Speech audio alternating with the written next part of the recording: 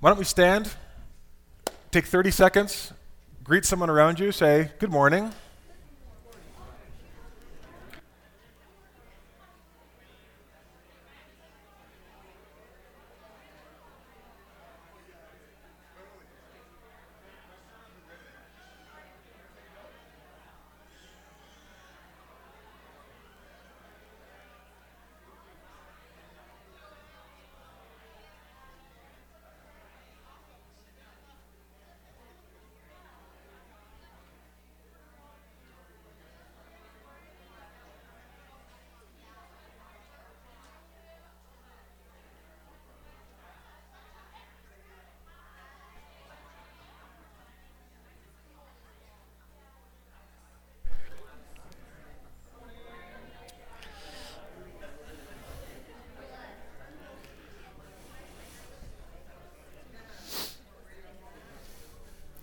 Okay, we are moving through the book of Ephesians, and I want to give you a little, really quick review or introduction if you're early into the series and have joined us late, of where we are. So the book of Ephesians is a letter to an early church about 30 years after Jesus' death and resurrection. The church is comprised of Christians who have come to Christianity through the Jewish faith, Judaism, and through pagan roots or non-Jewish, Gentile. So it's a real mix of people with very different spiritual backgrounds, learning what it means to receive their identity in Christ, what that new status means, how to live together. Ephesians 1-3, so the first half of the book, spends all the time talking about what God has done in Christ for them and celebrating that. And then chapters 4, 5, and 6 are sort of Paul's way of saying, how now should we live?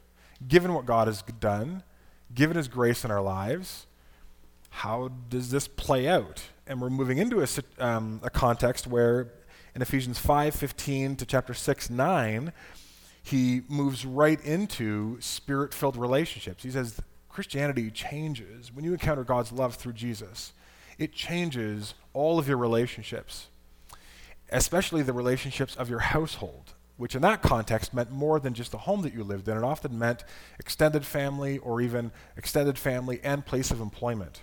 So their core relationships get transformed.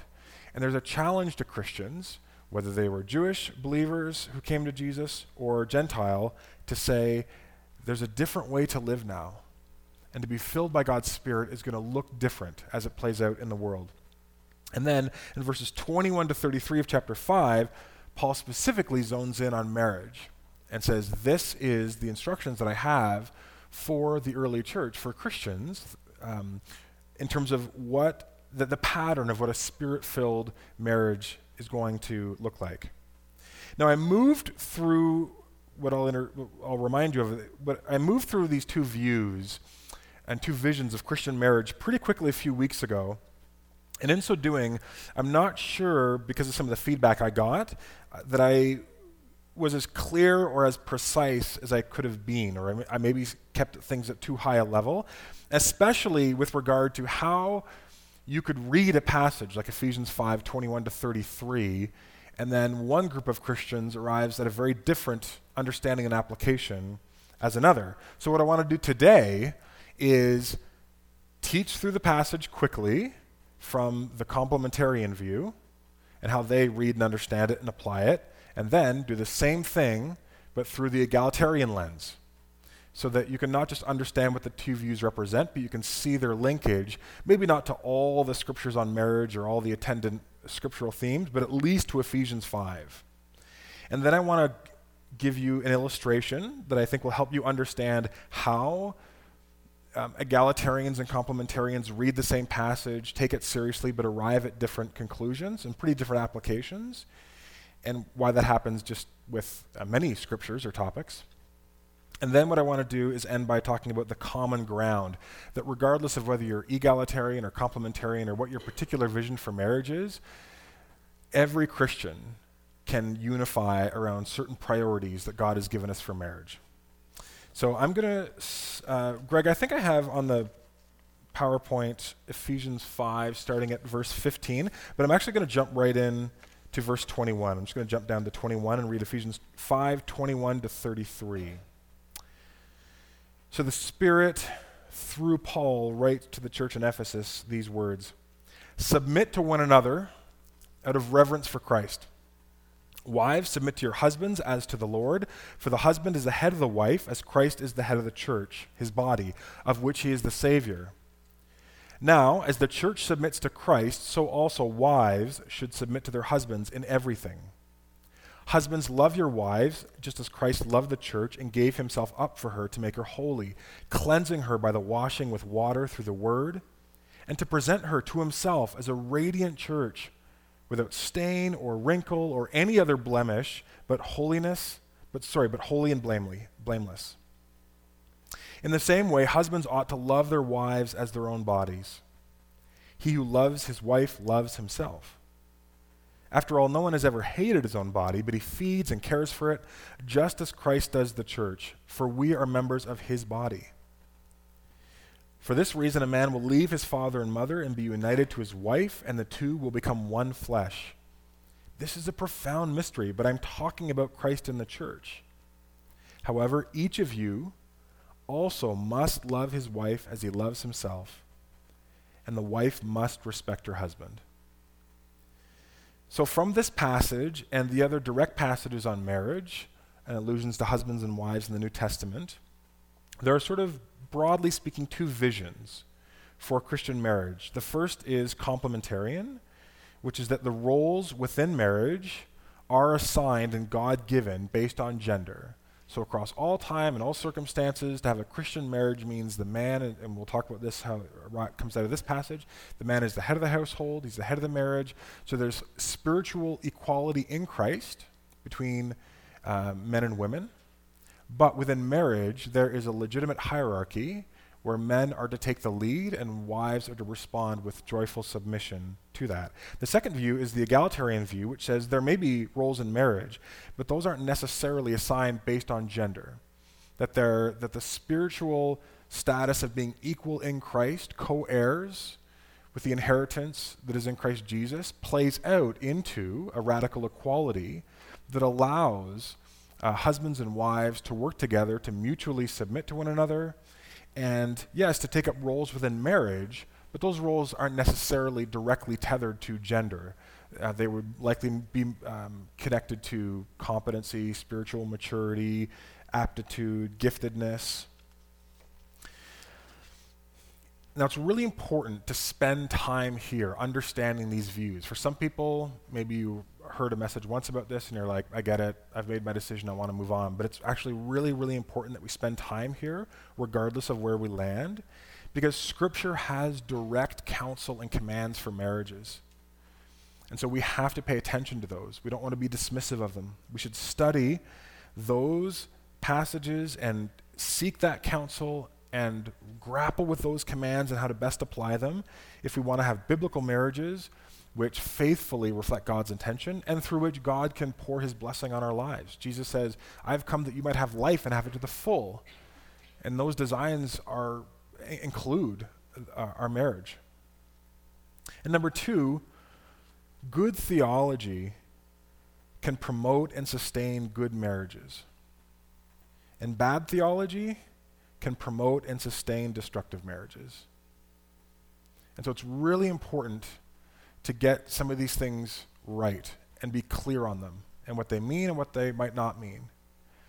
Because as we've talked about in this series, the ability for someone to take certain texts, even from just this passage, emphasize some, de-emphasize or ignore the others, can be a tremendous, and has been, a recipe for all kinds of abuse within marital relationships. So it's really important that we practice good theological movement through the text so that regardless of where we land, we can have a mature, Christ-like, life-giving expression of that view. Okay, part one, how do complementarians read and apply Ephesians 5:21 to 33? I've given you space in between some of the segmented parts of the passage.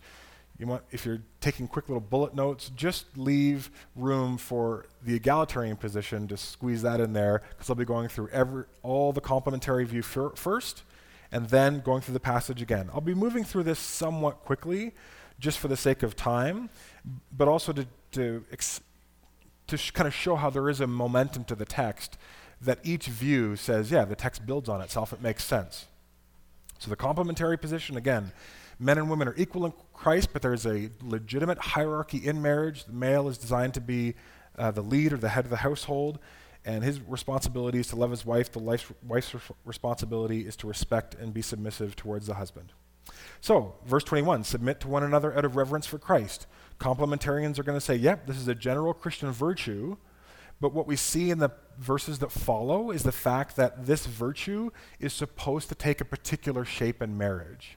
So while that verse 21 applies to all Christians, within marriage it's supposed to take on a particular shape, and that shape is, wives, submit to your husbands as to the Lord.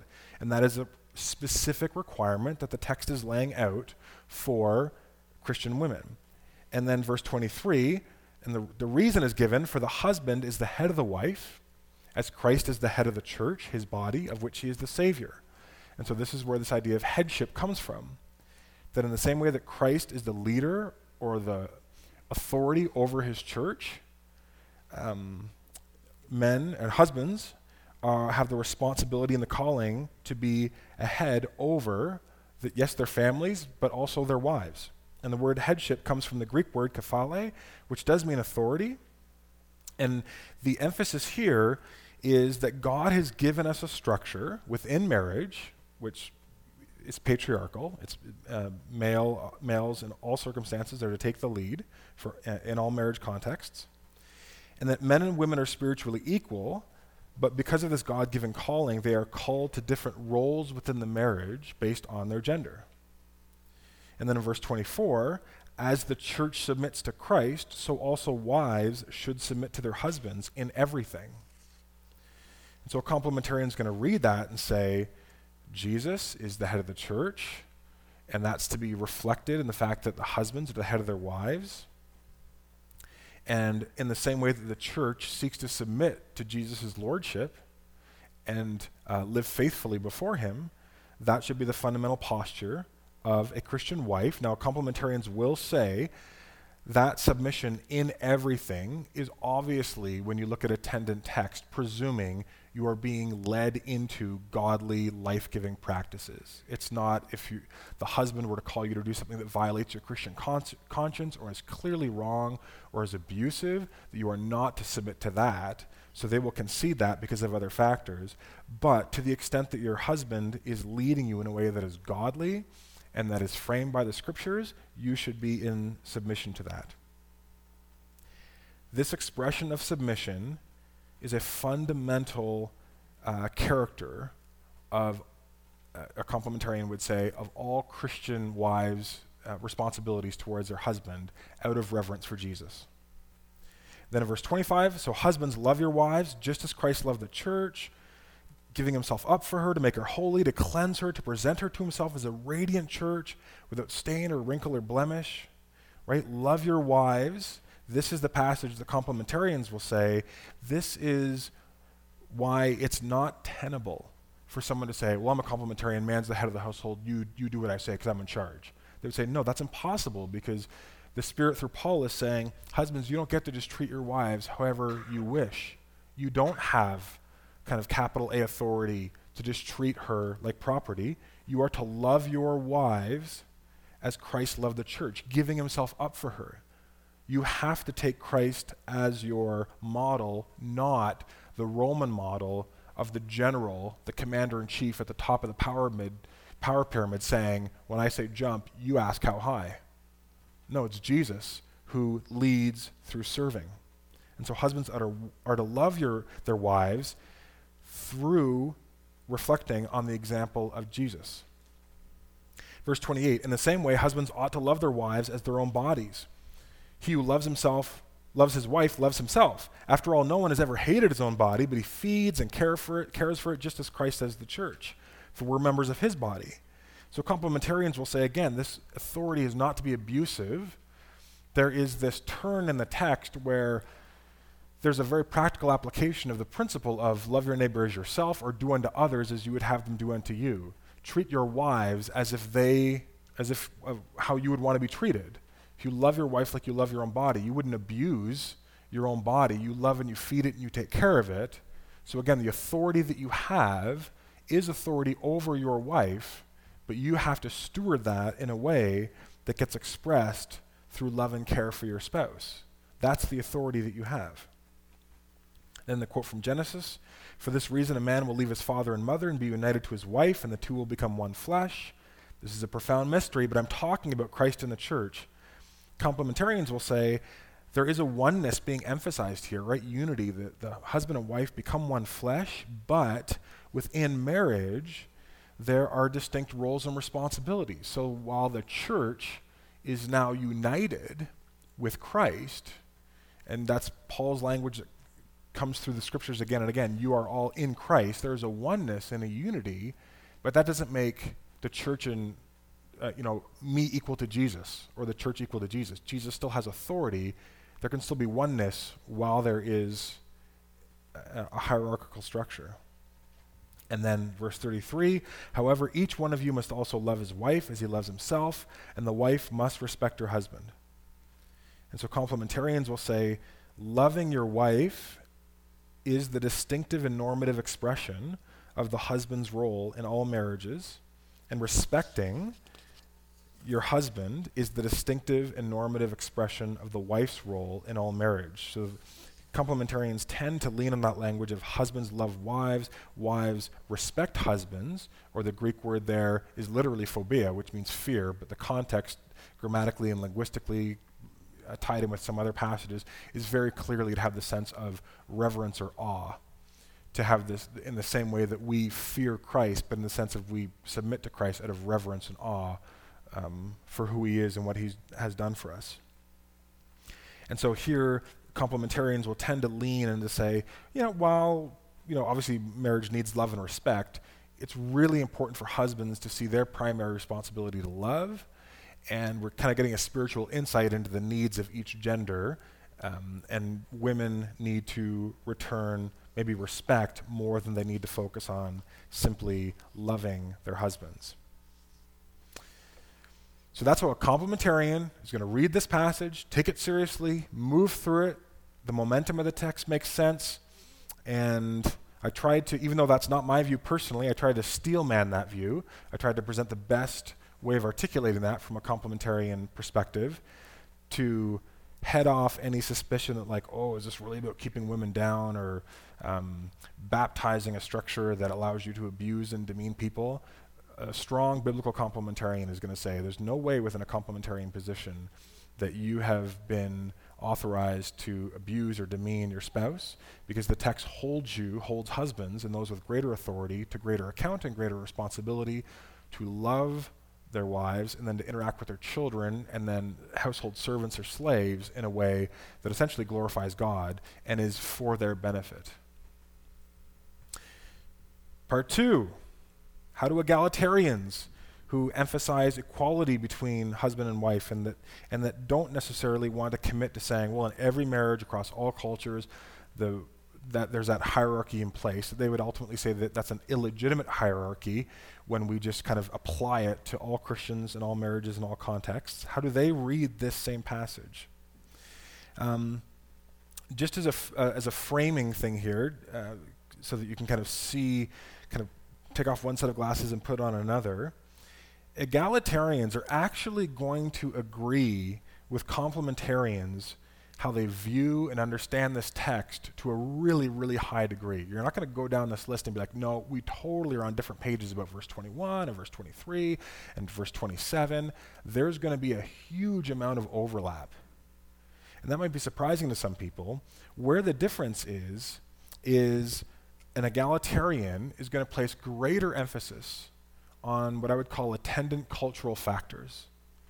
Some factors within Scripture itself of other books, but also there are really big cultural gaps between the first century and ours, which changes and challenges whether or not we would just import what Scripture says to do here right into 2019, right? In the same way that we pause and maybe without even much homework, we would take a scripture like greet each other with a holy kiss. I didn't see anybody do that this morning when I said say good morning. No one greeted each other with a holy kiss. Now, it's a command of scripture.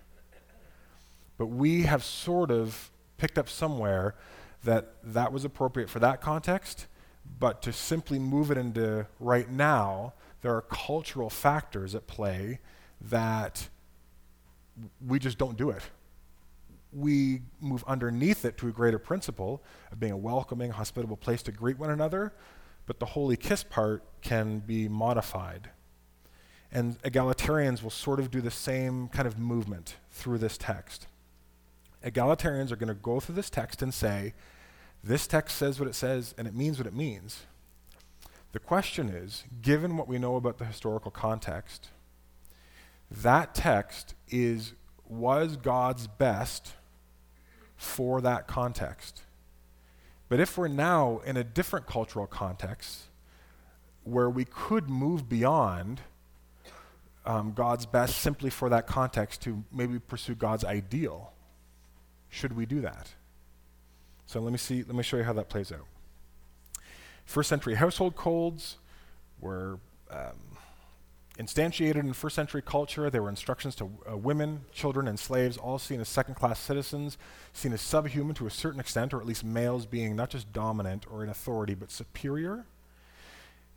These verses use that pattern of the household code and kind of undermine them at every turn.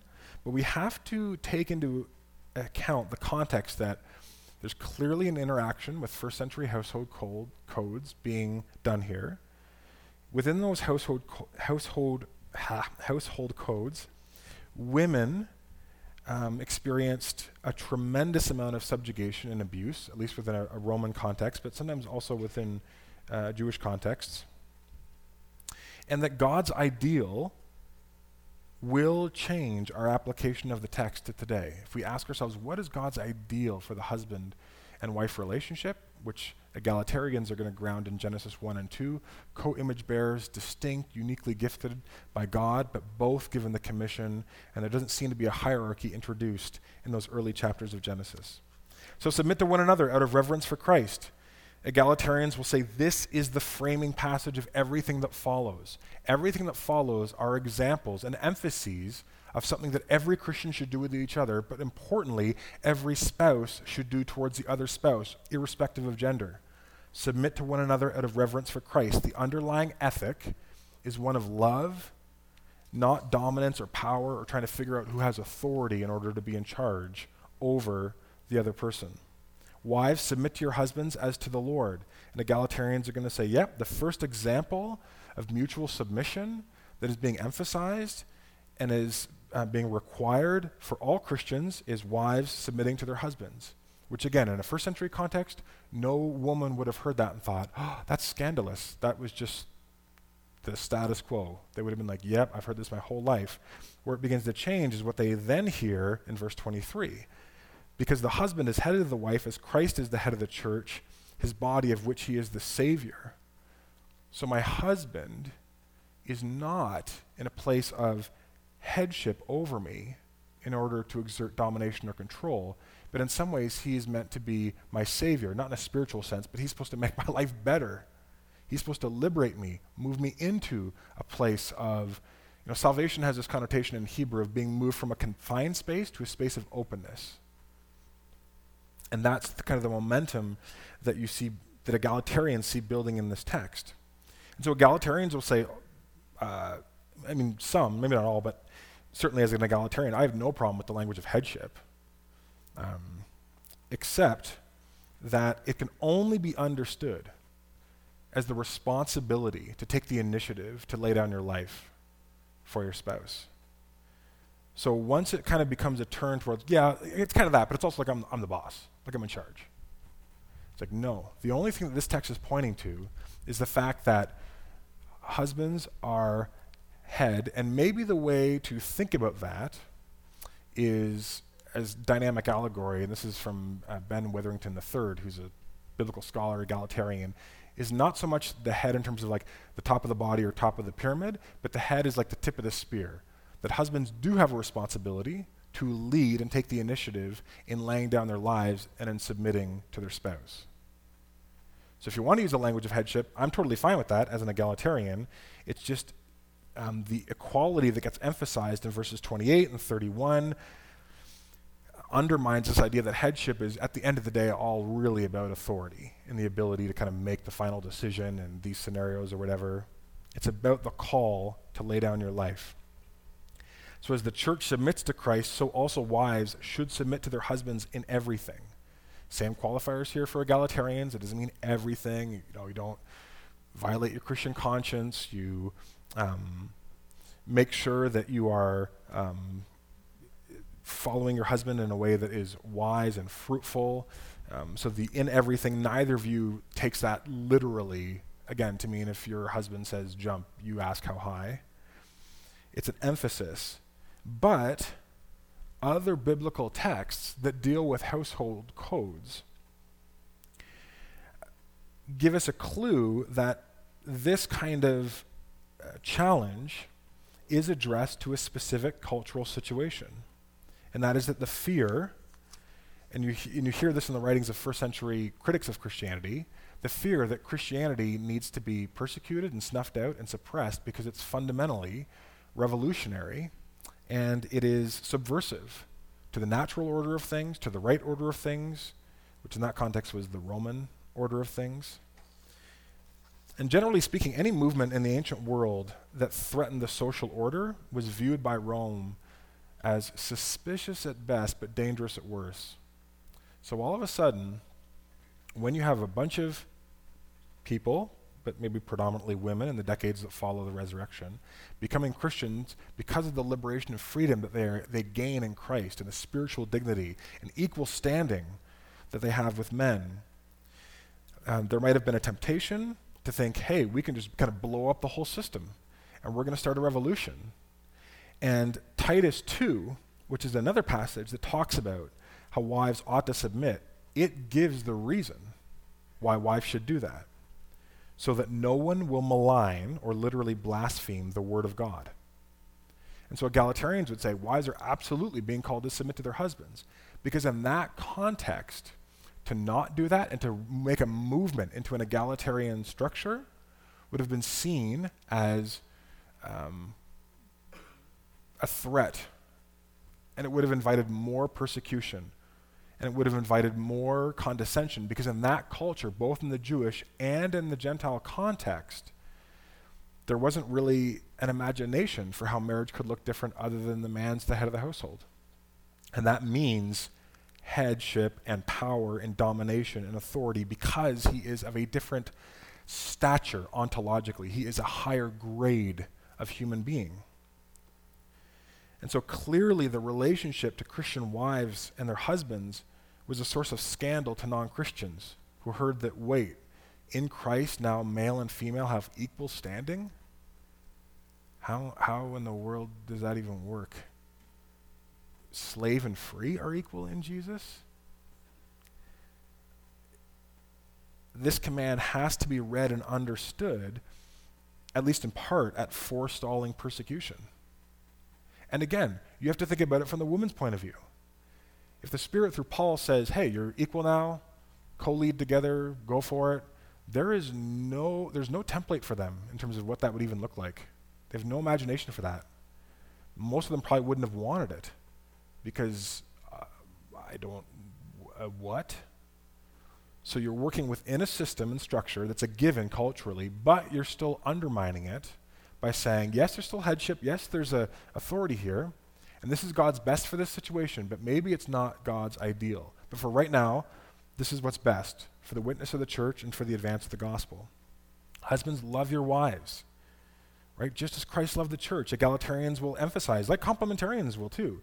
The word love here in the Greek is agape. It's the highest, most dedicated, most sincere form of love. It means to cherish something, to prize it, to selflessly care for it, to be devoted to it out of high regard. And to date, that I know of, there is no exhortation, encouragement, challenge for husbands to love their wives in the first century from any non-Christian literature. So this is revolutionary. It means that the gospel compels those who have inherited through their culture the most power to see their power not as an opportunity to lord it over others or to exploit others, but within marriage to be a proactive agent of divine love, agape love. Now, if you think about it, if a husband takes that seriously, how long are you going to sustain a structure where you are asking women to submit to their husbands in everything? So egalitarians see here a kind of a seed that is working with what is to over time cultivate something that could be. Where a husband is called to love his wife this way and to treat her out of who the gospel says she is, it's going to be difficult to sustain this hierarchy that's simply based on gender as he moves into loving her the way Christ loves the church. At least that's a thesis. Verses 28 to following, in the same way, husbands ought to love their wives as Christ loved, ought to love their wives as their own bodies. And again, the egalitarians are going to agree with complementarians here. This is a spin on love your neighbor as yourself. But again, they're just going to pause there and say, but keep thinking about, though, in everything, do unto others as you would have them do unto you. Treat your wives as if they were yourself. Love them and treat them in bodily expression in your everyday life as if you would want to be treated, as if you were treating yourself. How long would it take as you live into that before it's going to sort of naturally lead to a view where mutuality in marriage becomes a really defining value? Verses 31, for this reason a man will leave his father and mother, the quote from Genesis, and then Paul says, this is a profound mystery, but I'm talking about the Christ and the church. And the egalitarians will say, the point of this verse is not to emphasize that there's Christ in the church. It's actually the emphasis of this text is on the oneness, is on the unity. That though these things are distinct, there's a fundamental oneness. And that oneness gets played out. How? Through Jesus every day, dropping you a little text saying, you do all of this today? Jesus coercing you into submission? Is that your experience of following Jesus?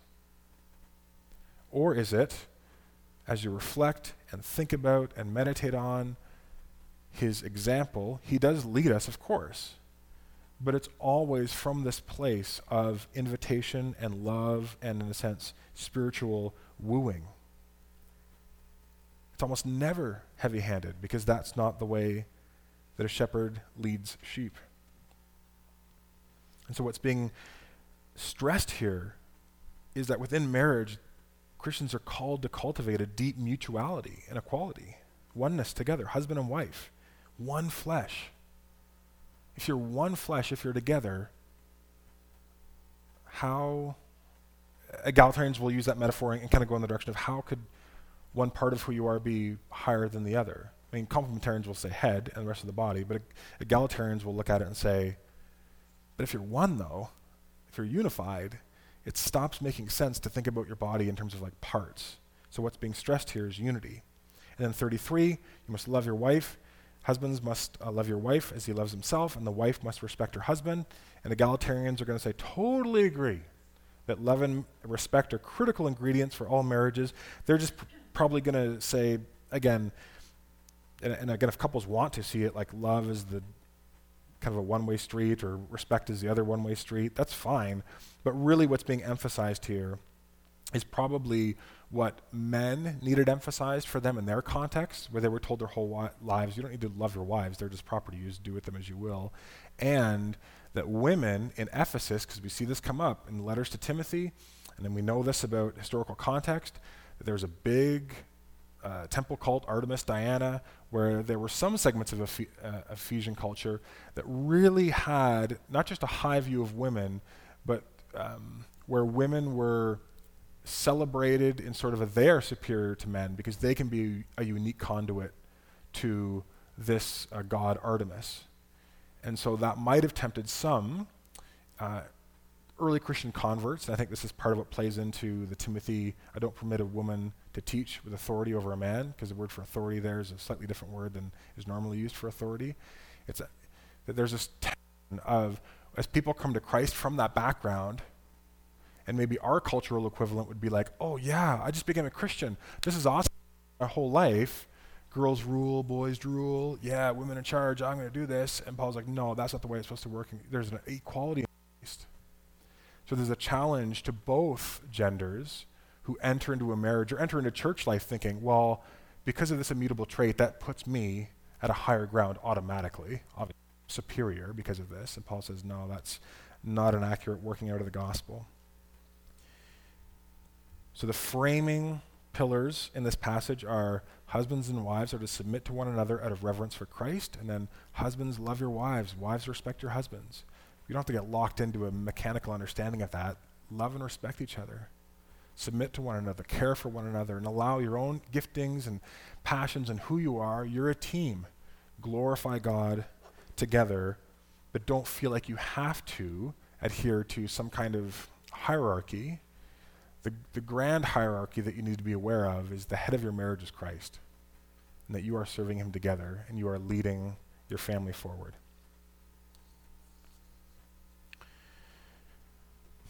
Lauren has been challenging me to become a better speaker. And this was an idea that I had. I don't use props very much. My props are kind of lame, but here's the prop.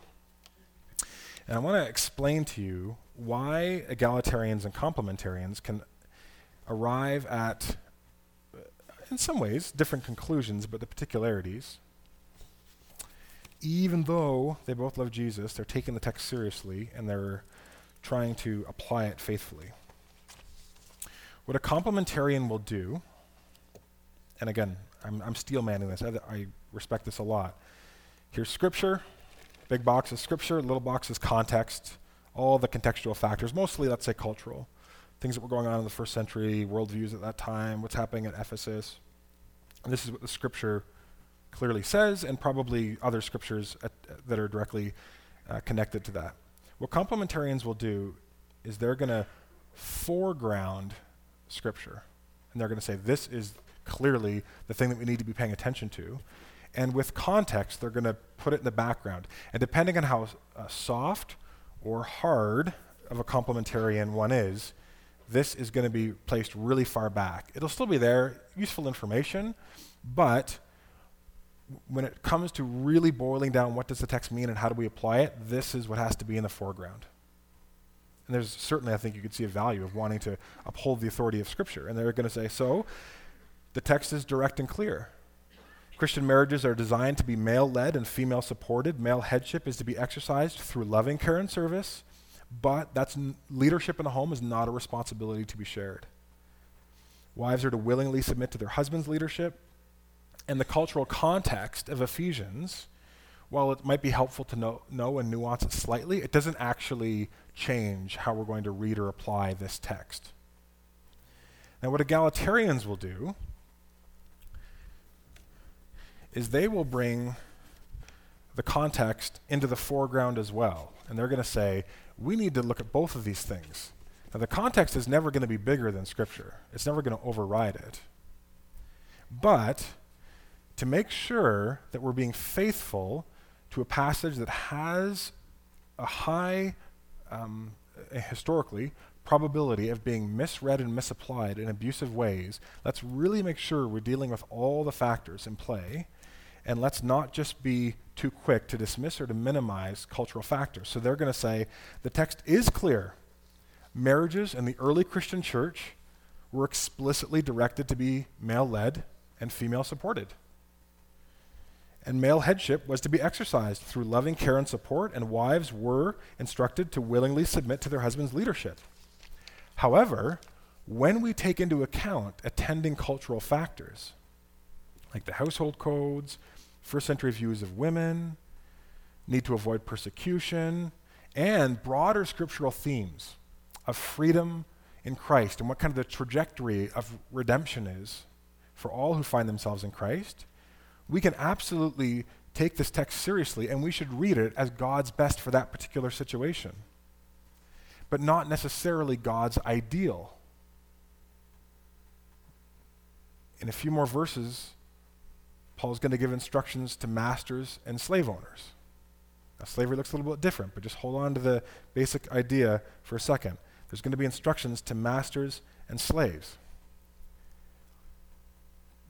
Is that revealing that God has designed across cultures and all times and contexts for there to be masters and slaves? Or was that dealing with a particular situation, saying how does the gospel apply right now to that situation?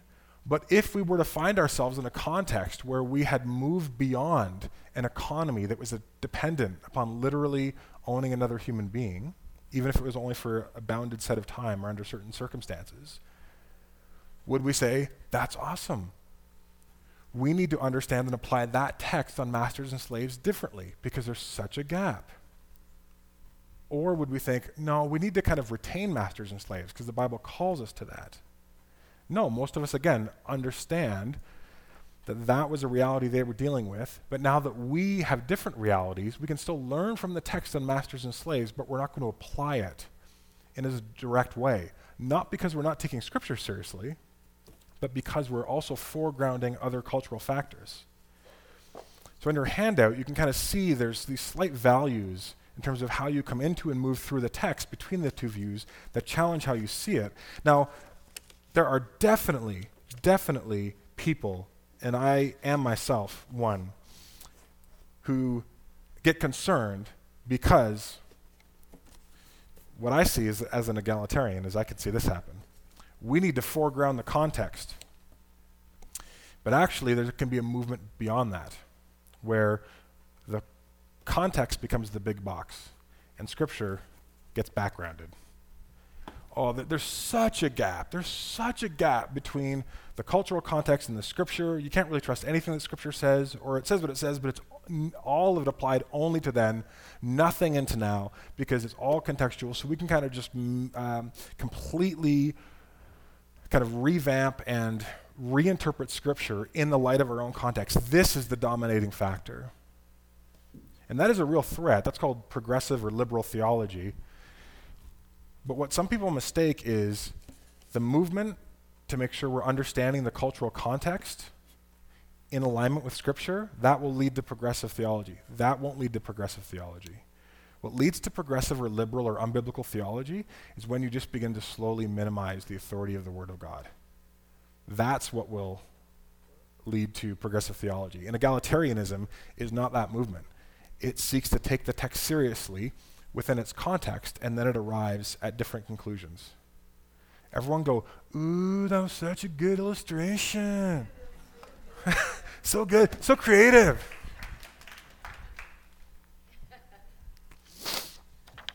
So here's the common ground. 2 minutes. The common ground, again, and I said this a few weeks ago, I think a healthy, God-fearing marriage where partners come together and say, yeah, we align with the complementarian view of marriage. That's what we want for our marriage. And they seek to live out that vision is going to look very similar to a couple who says, we're egalitarians. Because it's going to be defined by Christ-like leadership, mutual submission, giving each other, seeing each other as a conduit through which you serve and bless the other person. Maybe some of the structure is going to look different, but really at its heart, it's going to look very, very similar. So I'm okay with people wrestling with the text and coming out on either side as long as they allow this text to frame and define what things like headship and submission and love means. And where common ground is found that everybody should be able to agree on is that, to quote Timothy Keller, marriage has the power to set the course of your life as a whole. If your marriage is strong, even if all the circumstances around you are filled with trouble and weakness, it's not going to matter because you will be able to move out into the world in strength. And so what's going to be emphasized here across all Christian views is that marriage is a sacred covenant of one flesh unity, where a husband and wife learn to be naked and not afraid together. Not just naked physically, obviously, but spiritually, relationally, emotionally before God. And it's designed to be experienced as a unique conduit of God's grace and love and care and support between partners.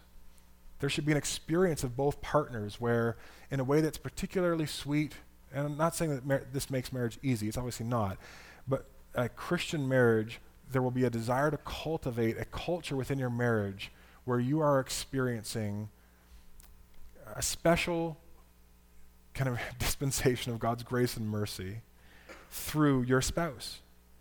And you as a spouse are seeking to be that to your partner, because this is a sacred covenant that you've made with no other person.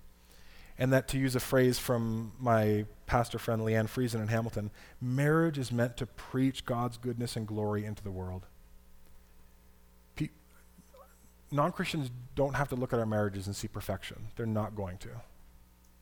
They can look to our marriages and see a desire to submit to one another out of reverence for Christ.